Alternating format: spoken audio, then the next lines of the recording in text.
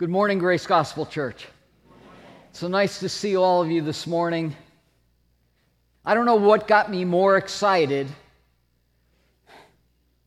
The scriptural, God and Christ-centered lyrics that we sang this morning. Those were thrilling. Those lifted our hearts, our souls into the heavenlies. They caused our minds to focus on the truths of Scripture, sung to beautiful melodies. And the music ministry we have here is amazing when you consider so few and the sound, both voice and instrumentation, that comes out. I'm floored by it. It is a great blessing from the Lord. The Lord has blessed this church with this music ministry under the leadership of Paul D'Amano. And he shows so much discernment and wisdom in the scriptural songs that we sing, whether they be more traditional hymns, as some of them were last week, or more modern hymns. They're not just songs, they are hymns in the true biblical sense. As much as that thrilled me, and as much as hearing Gilson lead in singing thrills me, I was thrilled by his reading of the Scriptures. Last week, our brother David preached from Psalm 84, and he said it has been called the pearl of the Psalms, and that is true. It has been. But I would like to tell you, Psalm 37 is a gem of the Psalms as well. It is beautiful, Psalm 27. I think I said 37. I don't know. Psalm 27. It's right there on the screen. Don't let me fool any of you. Psalm 27. I have my wife to thank for that. She's mouthing to me, 27. And I thank her for that. What would I do without her? I'd be lost. This is a Psalm of David. As you can tell from the verses that our brother Gilson read, he's surrounded by enemies, by adversaries. They encamp against him. That's because in those days, the generals marched out in the front behind the king. The king went to battle first. In fact, it's very interesting in 2 Samuel chapter 11. In verse 1 it says, "In the springtime, when kings go out to battle, David tarried in Jerusalem." Do you know what happened then? He saw Bathsheba bathing on the roof. And sin entered David's life. And his life was changed forever. He reaped the consequences of that sin, adultery and murder, the rest of his life. He had great privilege, and so he had great responsibility. One of the beautiful things about the Psalms is not only are many of them, they're songs that were sung, but many of them are prayers. And this psalm contains multiple references addressing the Lord. It is a prayer. The beautiful thing about the Psalms is we relate to them personally. And one of the greatest blessings that the Psalms can have is not only reading them, but memorizing them and meditating on them. Now, many of you here perhaps have already memorized the 6 verses of Psalm 23. I would like to challenge you over the next 14 weeks, 1 verse a week, memorize this psalm. 1 verse a week. That's it. If you can do more, fine. But 1 verse a week. I've spent a lot of time memorizing Scripture ever since I was first saved. It's not the memorization simply that fills the mind. It's moving it from the mind to the heart, and that's done by meditation. There are different ways to meditate. It's not Eastern Buddhist meditation, which empties the mind.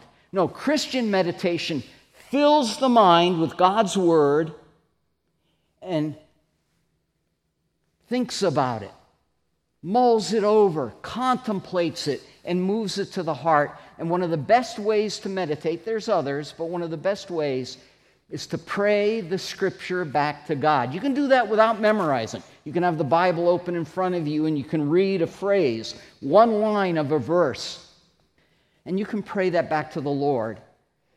And I'm going to try and model or illustrate that for you in the closing prayer this morning. I don't know what, I don't write the prayers out. I don't think about them ahead of time. I don't know what parts of this psalm I will pray back to the Lord, but I'll try to model that for you, praying Scripture back to God. And hopefully the Holy Spirit will impress upon you how you can pray. Look, this is going to make God so real in your lives. Draw your hearts close to Him. Knit your hearts in love to Him. It's done it for me, and if it can do it for me, it'll do it for you. Look, in high school, I was called Spock, and it's not just because I have pointy ears and green blood, okay? I'm not the most emotional person. Very different than what you might see up here sometimes, but I'm excited about this psalm. And so I just want to help you this morning, and then we're going to get right into this psalm. I want to show you how I memorize Scripture. And I'm going to want you to repeat back together what I say. We're going to memorize the first line of verse 1. There's 4 lines there. We're just going to do the first one. The Lord is. The Lord is.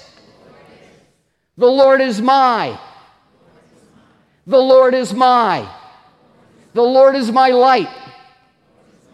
The Lord is my light. The Lord is my light and my salvation. The Lord is my light and my salvation. When I memorize, you just learned it, the first line right there. What is it? Wow, you all are amazing. Now, some of you will be able to do it faster than others. It doesn't matter. It's not speed. You'll need to repeat this over and over.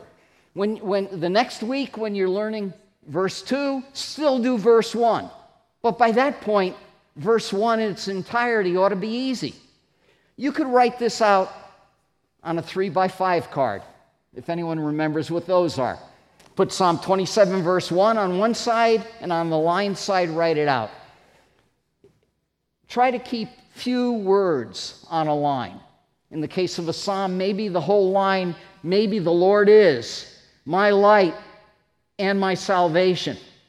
You need room. You might make 2 columns and do it that way. If you use a Bible on a phone, make the columns narrow, or maybe if it has double columns, and cover it over and slide down. Say the words and slide down. Did you get them right? No, slide whatever's hiding the words back up. Say them again. You just saw them, you were corrected, slide them down and go little by little. That's how I actually do this. But I always talk, whether it be a loud whisper, softer than this, or whether I talk. I want my ears to hear. I want my eyes to see and my ears to hear God's word, because then I have 2 senses involved.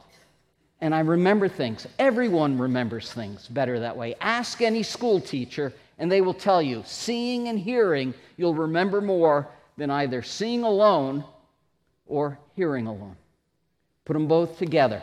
I can tell you, I used to do this driving to work, commuting to work, 25-minute commute. I would go over scripture, to work, coming home. Sometimes, out in my peripheral vision, there's a car next to me. It's not moving. It's not passing me. I'm a slowpoke in the right-hand lane. But they're not passing me. I look over, and there's this person looking at me because my mouth is going. I'm saying them out loud as I'm driving. This was before cell phones. You're not talking to anybody. But I'm going like this more than once. They're giving me this strange look, like, what in the world am I doing? No matter. I was fellowshipping with the Lord through His Word. Okay, if you like titles, the title of today's message is The Lord Is. Now, the Lord is a lot of things, but this psalm is going to give us some very specific things that the Lord is. In this psalm, the Lord is revealed as the sustainer of your life, not just King David's life, but the truths there in this psalm are truths for every one of us here this morning who knows and loves the Lord Jesus Christ as their Savior. The Lord is revealed as the sustainer of your life. This comes out again and again in each of the stanzas of this psalm. If you take only one thing away this morning from this time in God's Word, let it be this: always turn to the Lord first in all of life's circumstances and wait patiently for Him. That's what I want you to take away if you take nothing else away. I would like you to memorize the psalm, but this is the main truth that I'd like you to see and be able to apply to your life day by day in every circumstance. The psalm has 4 stanzas. There's some similarity between them, especially the second and third stanza, and certain themes of enemies are repeated, but there's 4 stanzas. We're going to see the Lord is your protector. The Lord is to be desired by you. The Lord is to be sought by you. And the Lord is to be patiently waited on. So let's get right into this with the Lord is your protector. You already know this. The Lord is my light and my salvation. Notice the word Lord.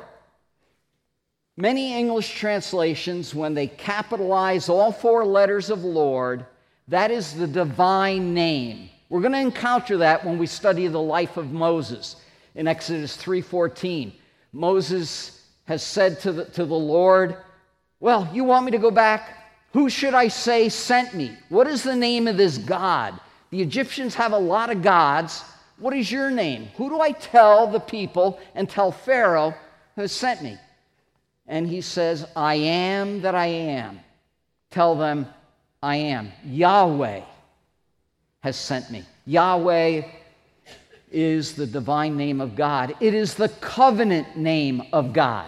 He is Yahweh to people in covenant relationship with Him. When it's all capitals, this is the divine name of God, Yahweh. Covenant relationship. This is why the Lord is David's light, your light. This is why He is your salvation, because you're in covenant relationship with Him. He has bound Himself in covenant relationship with you, an unconditional covenant through the body and blood of the Lord Jesus Christ. When you're in that covenant relationship with God, He is your light. Think about this for a minute. Most of you, when you get up, what do? Especially if there's no one else in the room with you. You put on a light. Or maybe you had a night light going all night long. People tend to put on lights. After dark, they go from one room to the next room. What's the first thing that often happens? You put a light on so you can see clearly, so you don't stumble and fall, so you don't knock something over, you don't bump into something, you don't stub your toe. Light is very important. Psalm 119 says in verse 105, Thy word is a lamp unto my feet and a light unto my path. Jesus Christ said, I am the light of the world. You know, there's no light that can be seen all around the globe at the same time. Not the sun. The sun only illuminates half at one point in time. But Christ is the light of the whole world. God and Christ are the only ones who can illuminate the whole world. The Lord is your light.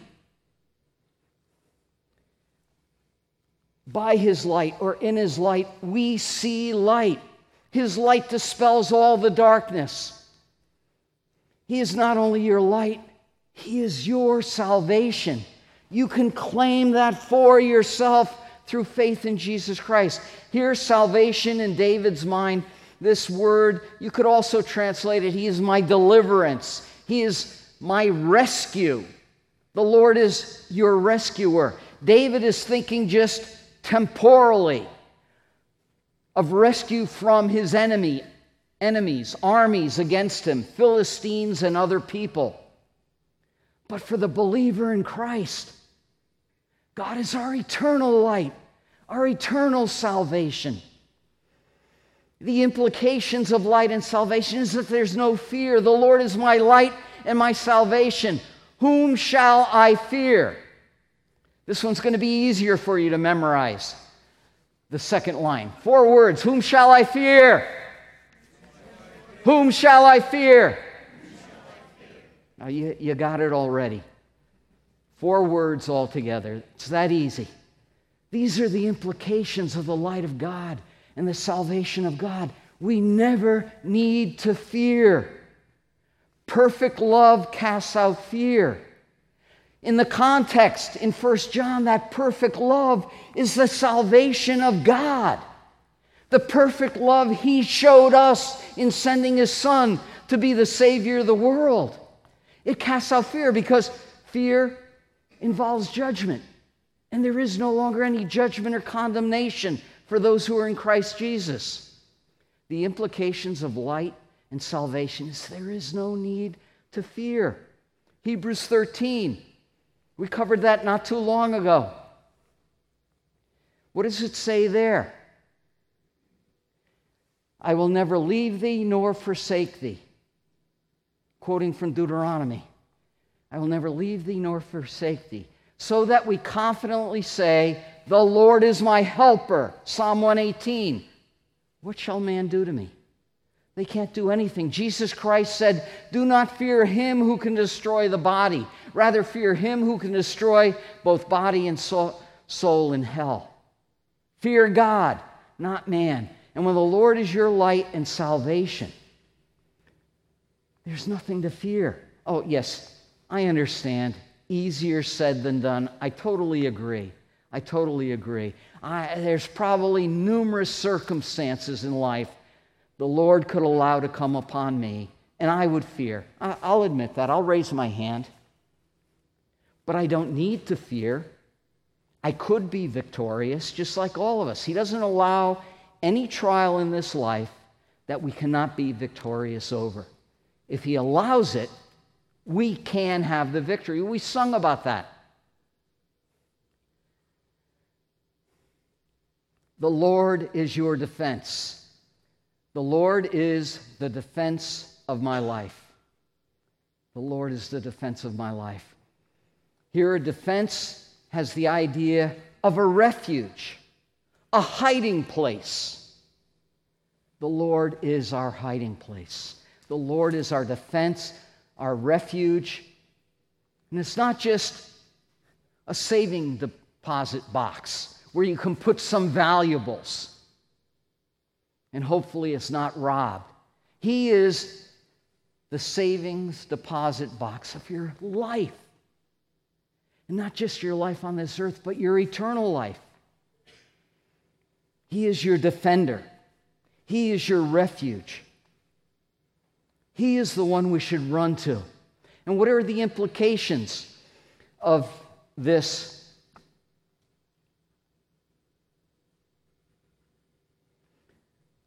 fact that the Lord is our defense? Your life is safe. Whom shall I dread? These are parallel lines.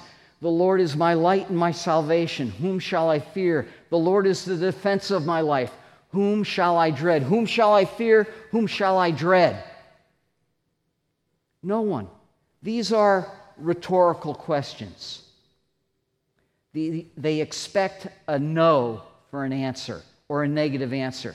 No, no one, nothing.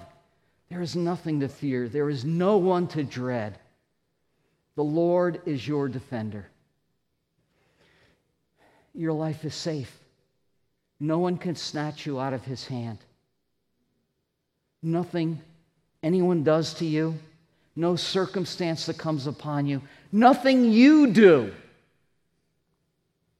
Your life is safe because He holds it safe. No one is able to snatch you out of God's hand. Romans 8, nothing shall be able to separate us from the love of God, which is in Christ Jesus our Lord. Neither death, nor life, nor principalities, nor powers, nor things present, nor things to come, nor height, nor depth, nor breadth, nor any other created thing shall be able to separate us from the love of God, which is in Christ Jesus our Lord. Your life is safe because God holds it safe. The results of being to you who He is, the results of Him being to you who He is, there's no fear and you have confidence. You also have victory. Victory will come out more strongly later on. But in verse 2, when evildoers came upon me to devour my flesh, my adversaries and my enemies, they stumbled and fell. There's victory there in verse 2. In verse 3, we have, though a host encamp against me, my heart will not fear. Though war arise against me, in spite of this, I shall have confidence. There's no fear, there's no confidence. The results of Him being to you who you are. Not just fear, but you can have confidence. You can have holy boldness in the name of the Lord, to live for Him, to serve Him, as you know you should, to worship Him. We've seen the Lord as our protector. Now He is to be desired. The first stanza focused on who He is, and everything flows out of that. It doesn't center around us. It centers around who He is. And then it all flows from that. One thing I have asked of the Lord, that I shall seek. One thing. Now, David asked a lot of things, and you and I in prayer ask a lot of things, don't we? We recognize we have needs. We are a needy people. We are not in control of our life and our life circumstances. Yes, sometimes we make decisions, but ultimately it is God. The die is cast, the Scripture says. But it's every decision is from the Lord. The lot is cast. The die is cast. The Lord knows what it's going to come up as. You and I don't. That God has ordained. One thing this morning, if I were to ask you, if you had only one guaranteed prayer request that would be answered exactly like you want it to be answered. And you can't say, oh, I'd pray for 100 more answered prayers. No, none of that. One thing only. What would it be? What would you want? Oh, Lord, I got to win Powerball. Oh, Lord, bring that special someone into my life. Whatever it happens. Oh, Lord, grant me healing. Now, some of these things are important. Maybe not Powerball, but sometimes if someone is facing a catastrophic illness, these are not trivial things. They're never to be laughed at. They ought to be prayed for by the individual and by all those who love the individual, the church family. But here, one thing. The Lord must be desired. And here, every desire, if it's a true desire, we ask the Lord about it. We pray about what we most desire to have the Lord come to pass in our life. That's what we pray about. Desires express themselves in prayer. Have you ever prayed for something you don't want? You might pray, I hope that doesn't come to pass, Lord. Don't send me to the mission field. It's not what David and Allie are praying. They want to go serve the Lord. I'm not talking about that. I'm not talking about not praying that something doesn't happen. I'm talking about no prayer at all. One thing I have asked of the Lord, that I shall seek. There's more involved than just asking.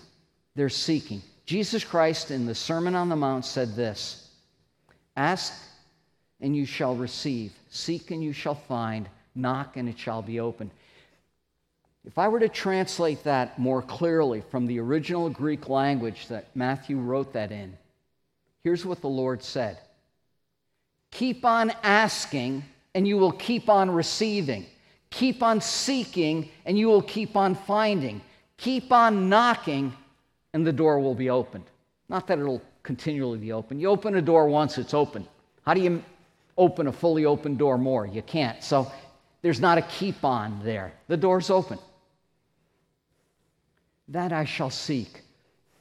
If there's something we really, truly desire, we will ask and we will seek. Here he states his desire, the one thing. How does our one thing measure up to David's? One thing I've asked of the Lord, that shall I seek, that I may dwell in the house of the Lord all the days of my life. Think about this. Here's a king, David. He's living in a palace. At this time, the temple was not yet built. Solomon would build the temple, David's son. Here, it's a tent. You know, tent almost conjures up image of the homeless. This was the tabernacle that could be moved about in the wilderness. Now it was in one location, but it was still a tent. Rather than his palace, he wants to dwell in a tent. Why? Because it's not just any tent. It's the house of the Lord. Why is it the house of the Lord? Because God's presence was there. That's where the very presence of God, the Shekinah or Shekinah glory, was in the holiest of holy places. And he just didn't want to dwell there on Sunday mornings. He wanted to dwell there all the days of his life. What he's saying here is, I want to be in God's presence and experience all his good favor every day of my life. He would only experience that good favor in God's presence. Thanks be to God that we don't have to go somewhere to be in God's presence. According to the teachings of the New Testament, everyone who's placed saving faith and trust in the Lord Jesus Christ, God's presence dwells in us. We are indwelt by the Holy Spirit. God's presence is in us. But David wanted to live in that presence all the days of his life. How did our one thing measure up to David's? Give David this and color him happy. He's a happy camper. How about you and I? If we could experience the presence of the Lord in a powerful way, all you have to do is look in Acts 16. You want to see how powerful that is? Paul and Silas are in a dungeon in Philippi with their ankles chained to the ground. A stinking dungeon. I'm not going to go into detail of what it was like. But about midnight, and they'd been beaten with rods. They're bruised, they're sore, they're bleeding, they're in bad shape physically. But about midnight, Paul and Silas are singing psalms and hymns of praise to God. They rose above their circumstances. They were dwelling, as it were, in the house of the Lord, even when they were in that dungeon in Philippi. Does that describe you and I during trials in life? That we just sing psalms and hymns of praise to God. I'm not saying, oh, goody, I got a terrible trial. I got to get me more of that. That's not what it's about. It's rejoicing in God, focusing on Him, feeling His good pleasure upon you no matter what's going on, even if a host, an army encamps against you. Here's the reason for David's desire, why he wanted to dwell in the house of the Lord all the days of his life. To behold, to see the beauty of the Lord, and to meditate in His temple.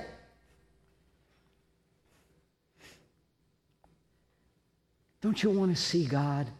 And I'm not just talking about in the future when He snatches His bride up to be with Himself. Or should you cross that veil of tears and awake in his presence to the sound of, "Well done, thou good and faithful servant. Enter thou into the joy of thy Lord." Don't you want to behold him now, each day of your life? I do. Don't you want to see his hand at work in your life? See what mighty, glorious things he will accomplish? To behold the beauty of the Lord. That beauty, as we sang, he gives us beauty for ashes, his beauty. We behold his beauty, and as he changes us, that beauty starts to shine forth from our life. Yes, in a small way, just like the moon only reflects the light of the sun. But when we behold his beauty, we desire that his beauty shines forth from us, and to meditate in his temple. And this is the important part. The memorization of Scripture is not the most important part. It's what you do with that, the meditation. And praying Scripture back to the Lord is, in my opinion, others may differ, and that's fine. If it works better for them, fine. Praying Scripture back to the Lord, it has a transforming effect. You just love him more. You just grow closer to him. It has a sanctifying effect, I believe. The reason for seeking the Lord is the recognition of need. We are a needy people. We have need.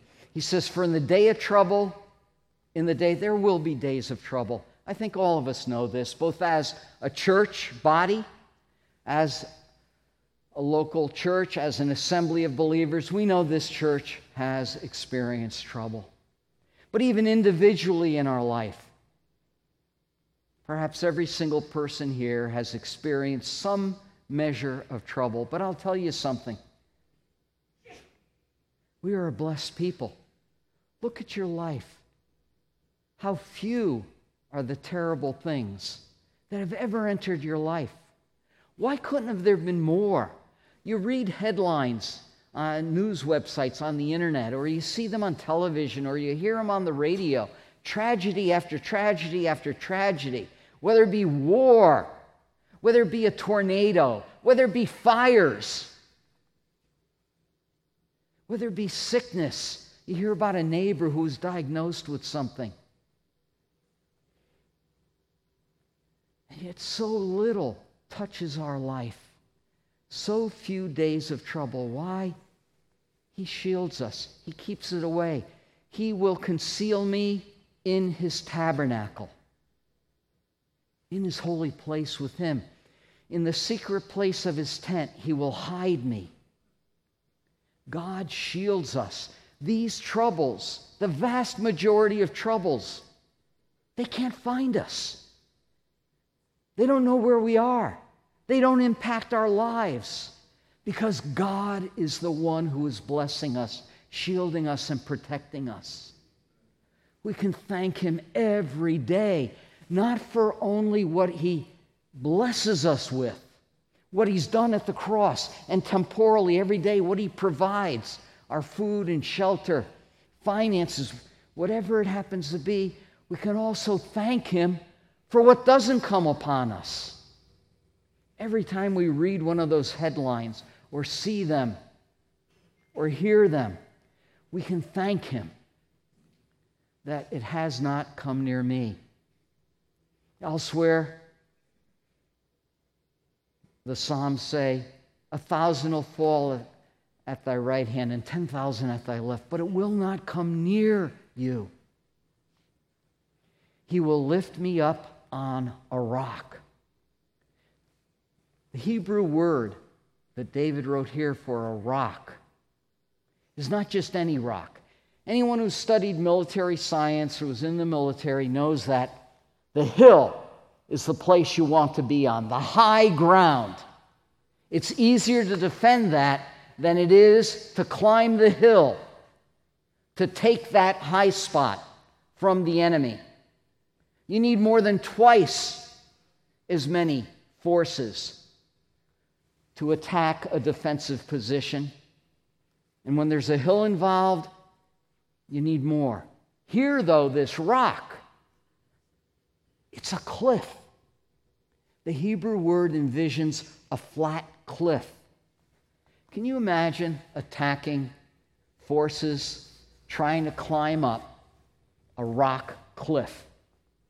Some people do rock climbing for fun, but they're not carrying a gun and ammunition, and they don't have people shooting at them, dropping stones on them, pouring boiling oil down on them. He lifts us up. This is the refuge. This is the defense. This is how he's our defender. He places us in a position that is inaccessible to the enemy. The last verse of this psalm will tell us how to experience that. The results of seeking the Lord are victory, worship, and rejoicing. And now my head will be lifted up above my enemies. Why? Because the enemies are dead on the ground. Even me, my head's above someone laying on the ground. Yours will be too. This is a picture of victory over whatever comes against you in life. He can do that. He'll set you on that rock, and your head will be above your enemies. I will offer in his tent sacrifices with shouts of joy. David doesn't use the victory as something to be squandered on himself, something that he can then do whatever he wants. No. Every victory he recognized in life became an opportunity to worship the Lord. Offer in his tent, in his tabernacle, sacrifices. Sacrifices were an act of worship. That's what he's saying here. Every victory in our life should be an occasion for worship and thanking the Lord with our whole heart. He says, I will sing. Yes, I will sing praises to the Lord. The Lord. Does he make your heart sing? Have you had that experience where you're just so overjoyed with gratitude and appreciation, not just for what he's done for you and I, but for who he is? Because anything that he's done flows out of who he is. Sing praises to the Lord. When was the last time? Ignoring this morning when we sang together. That's an easy one. Think about last week. How many times did you and I sing praises in our heart to him? Paul talks about it in Ephesians 5:19, singing and making melody in your heart to the Lord. The Lord is not only to be desired, but he is to be sought. True desire then is seen through action, through our active seeking of the Lord. Seeking God is the cry of the heart. Now, I know he says voice here. Hear, O Lord, when I cry with my voice. But we're going to see that what comes out the mouth comes from the heart. I mean, even Jesus Christ taught this. It's not what goes in the mouth that defiles a man, but what comes out of the mouth. For what comes out of the mouth comes from the heart. So whatever we cry out with our voice, according to the Lord Jesus Christ, comes from the heart. Hear, O Lord, when I cry with my voice. Be gracious to me and answer me. Do we recognize that the Lord doesn't owe us anything? He didn't owe us salvation, but he bestowed it upon us as a free gift. It was not a wage that was earned. It was a free gift, the gift of eternal life. But after that, he doesn't owe us a single blessing. He never owes anyone anything. Instead, we owe him everything. Every answered prayer is grace from him. Every prayer that he says no to is grace as well. No good parent gives bad things to their children. Rather, they withhold them if it's bad. God is a great father. He's a great parent. He doesn't raise spoiled brats. When he withholds something, It is for our eternal good. Everything is on the basis of grace. We earn or merit nothing. Our good works and obedience simply put us in a position where the perfect Father can bless us if He so chooses. Seeking God is the cry of the heart. If we're not crying out to Him, we're not seeking Him. We only cry out for what we truly desire. What do you and I cry out for? What did we cry out for this past week or this past month? Seeking God is a real heart concern that produces a sense of unworthiness of His grace. Here, David in verse 9, he says, "Do not hide your face from me. Do not turn your servant away in anger. You have been my help. Do not abandon or forsake me, O God of my salvation." He recognizes that these are possibilities, that God could do this if God so chose. It produces a sense that there's nothing in me that demands that God does not forsake me. It's what He's promised, though. But there's nothing in me. I am unworthy of such blessing from God.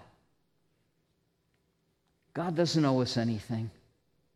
Everything is on the basis of grace. When you're in God's presence and you're truly seeking Him, you and I will never feel that God owes us anything. But we will be grateful for everything that He bestows upon us and what He withholds. In His infinite wisdom, mercy, grace, and love from us. That's why sometimes things we might pray for are not bestowed. God is using His infinite mercy, grace, wisdom, and love to keep us from that which would not benefit us. Seeking God produces assurance. David says here, "For my father and my mother have forsaken me." Now, there's no biblical record that shows that they abandoned him as far as I can recall. Forsake could also, in some cases, and maybe here, has the idea of being left behind. David came to the throne at age 30. He reigned for 40 years. He died when he was 70. His parents may have died before him. They left him on this earth. But look, the Lord has taken him up. The Lord has adopted him. You know what this reminds me of? We're going to learn about this very soon when we begin the life of Moses. Pharaoh wanted all the male babies of Israel to be put to death. But Moses' parents, they entrusted him to a young woman, a caregiver, and she put him in a basket and sent him down the Nile. And that basket got stuck on some reeds. And Pharaoh's daughter notices it and tells them, "Go take up the basket and bring it to me." Moses was rescued in that way. The Lord can take us all up. He cared for David. David is picturing himself here as an orphan. And the life of an orphan in the ancient world was not a pleasant one. It became the life of a beggar as a child, begging on the streets very often, if no one in the family took them up. Here, his father and mother have passed. They have left him. But the Lord adopts him and takes him up and makes him His own. That's what God has done for you and I.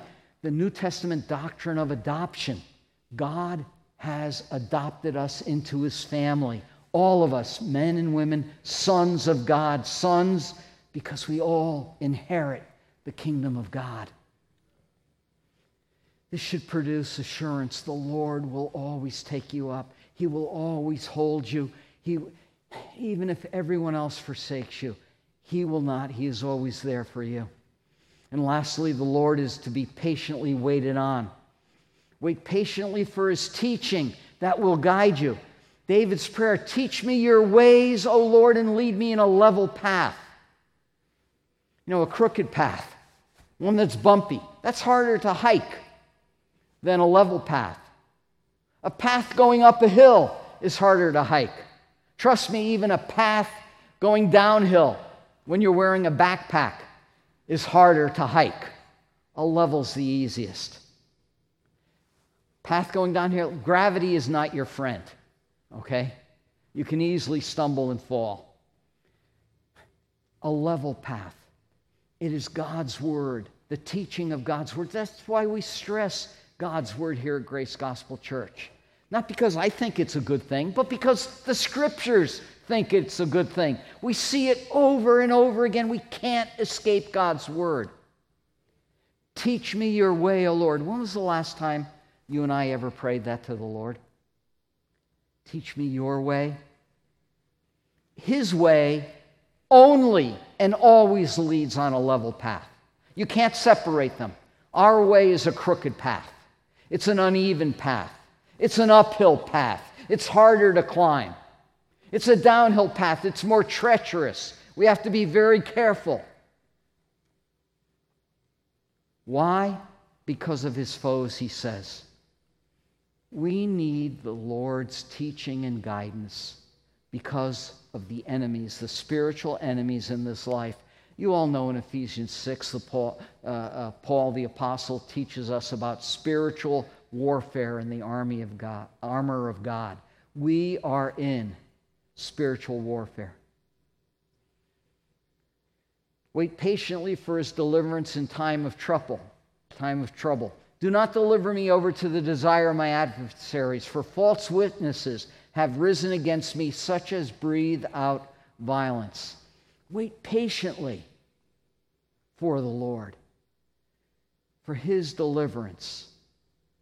You know, it's when we take matters into our own hands that we often extend trials in life, because we're not going to learn the lessons the Lord wants us to learn when we take matters into our own hands, and I'm going to get out of this trial as fast as possible, any way possible. And maybe we succeed, but you know what happens then? The Lord's plan for our life is not going to be frustrated. We're going to experience a similar trial again. He doesn't give up on us. He wants to conform us to the image of Jesus Christ, and he will use times of trouble to do that. Wait patiently with trust, believing in him. Look at what David writes here. These are beautiful words. I would have despaired. Have you ever despaired? Have you ever said, oh, woe is me? Have you ever worried and fretted? I can't figure this out. I don't know where my rent money's coming from. I don't know where I'm going to get money to buy food. I don't know how I'm going to find a job. Have you ever despaired over anything? I'm sure we all have. He says, I would have despaired. He didn't, but he would have, and here's why he didn't. Unless I had believed that I would see the goodness of the Lord in the land of the living. Believe that. You will see, if you've trusted in the Lord Jesus Christ as your Savior, in what he has done for you on the cross, when he bore the sins of the world, suffered, bled, and died, and then rose again. If you've believed that salvation is found only in what he did and not what you can try to do for God, empty works, then you will see the goodness of the Lord in the land of the living. Some of it might be in this life, but throughout eternity, you will be in the land of the living, those who will never die, forever, seeing the goodness of the Lord throughout all eternity. You know, little children sometimes cry over little things. They spill the last cup of chocolate milk, and there's no more in the house. They cry over that. They want more chocolate milk. Whatever it happens to be. What kind of parent would purpose in their heart, I'm going to sacrifice my child's entire life just to make their first 5 years as trouble-free as possible, as tear-free as possible, as painless as possible, even though I know it's going to cause them problems later in life. They'll be selfish. They'll be self-centered. They'll expect everything to be centered around them. What kind of parent would knowingly, consciously think that through and say, I'm going to make their first 5 years the best and their next 85 years misery? This is God. Our life is just a drop in the bucket. He doesn't want us to have our best life now. He wants us to have our best life throughout all eternity. And this life prepares us for it. We're all like children. I've been saved over 49 years. I'm a child compared to what anyone is who's beholding the Lord's face in glory, even if they were saved on their deathbed. I would have despaired unless I had believed. Believe God. Take Him at His word. It's the remedy for despair. And you will see the goodness of the Lord. Often in this life, who can say that here this morning they have not experienced the goodness of the Lord? Look, even the unsaved experience sunshine and rain according to Christ's teaching in Matthew 5. He causes the sun to rise on the evil and the good and sends rain on the righteous and the unrighteous. Has He not done so much more for us? What good thing can you name that God has ever withheld? If He's withheld it, it's not a good thing for us. Might be a good thing for another person. It might even be a good thing for us in another part of our life. But it's not a good thing now. He withholds no good thing from us. You will see the Lord in the land of the living one day throughout all eternity. Wait patiently. It will give you courage and strength. Wait for the Lord. Be strong and let your heart take courage. Yes, wait for the Lord. He repeats it. It's so important. Waiting from the Lord. Those are, in this verse, those are called bookends. The books in between, be strong and let your heart take courage. It's a form of repetition. Truly, truly, we recognize that. Here, it's separated. What's in between is what the waiting will accomplish, what we should focus on. If you wait for the Lord, you will be strong and your heart will take courage. It's when we fret and worry and we try to accomplish things in our own strength, get out from trials, try to bring something we really are lusting for to pass, fulfill an idol of the heart. Wait on Him. When you wait on Him, I got to do something. Sometimes we do. Dial 911. Sure, dial that as fast as you can. But other times, wait on the Lord. See what great things He will do. When we're not waiting, it's very hard to have courage because we're fretting and worrying. But when we're waiting, trusting in Him, believing we will see the goodness of the Lord in the land of the living, when we wait on Him, our heart will be encouraged and we will be strong in the strength of the Lord, the power of His might. Take this away. Always turn to the Lord first in all of life's circumstances and trust patiently in Him. Let's pray. Oh Lord, indeed, You and You alone are our light. You and You alone are our salvation. Indeed, there is salvation found in none other. Only You, Lord Jesus. You're the only name given under heaven amongst men wherein we must call on to be saved. Oh Lord, we thank You that you are our defense, that you are our shield, our defender, our high tower. We thank you that you can, if you choose, protect us from anything that would try to harm us in this life. Oh Lord, we thank you that it's by your grace that when you say to us, seek your face, that our heart responds and says, oh Lord, thy face, O Lord, I shall seek. That it is you who sought us first so that we would seek you. You loved us first so that we would love you. And you show that love by sending your Son to be the Savior of the world. And oh Lord, we confess that we are needy people. We need so much from you.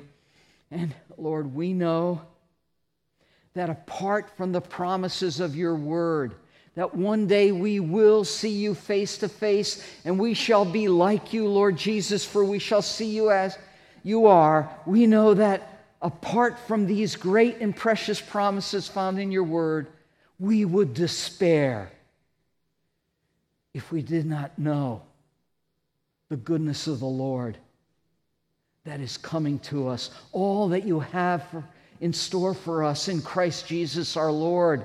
And we thank you that you have given us tastes of your goodness, even now in this life, that your word encourages us to taste and see that you are good. Thank you, Lord, that your goodness frees us from despair and worry. Lord, we confess that we are impatient people. Would you please continue in your long suffering, your forbearance, and your patience towards us? Would you convict us of the need to wait on the Lord? Yes, to wait on you. Strengthen us to do that so we might experience your strength, so that our heart may not worry but have courage.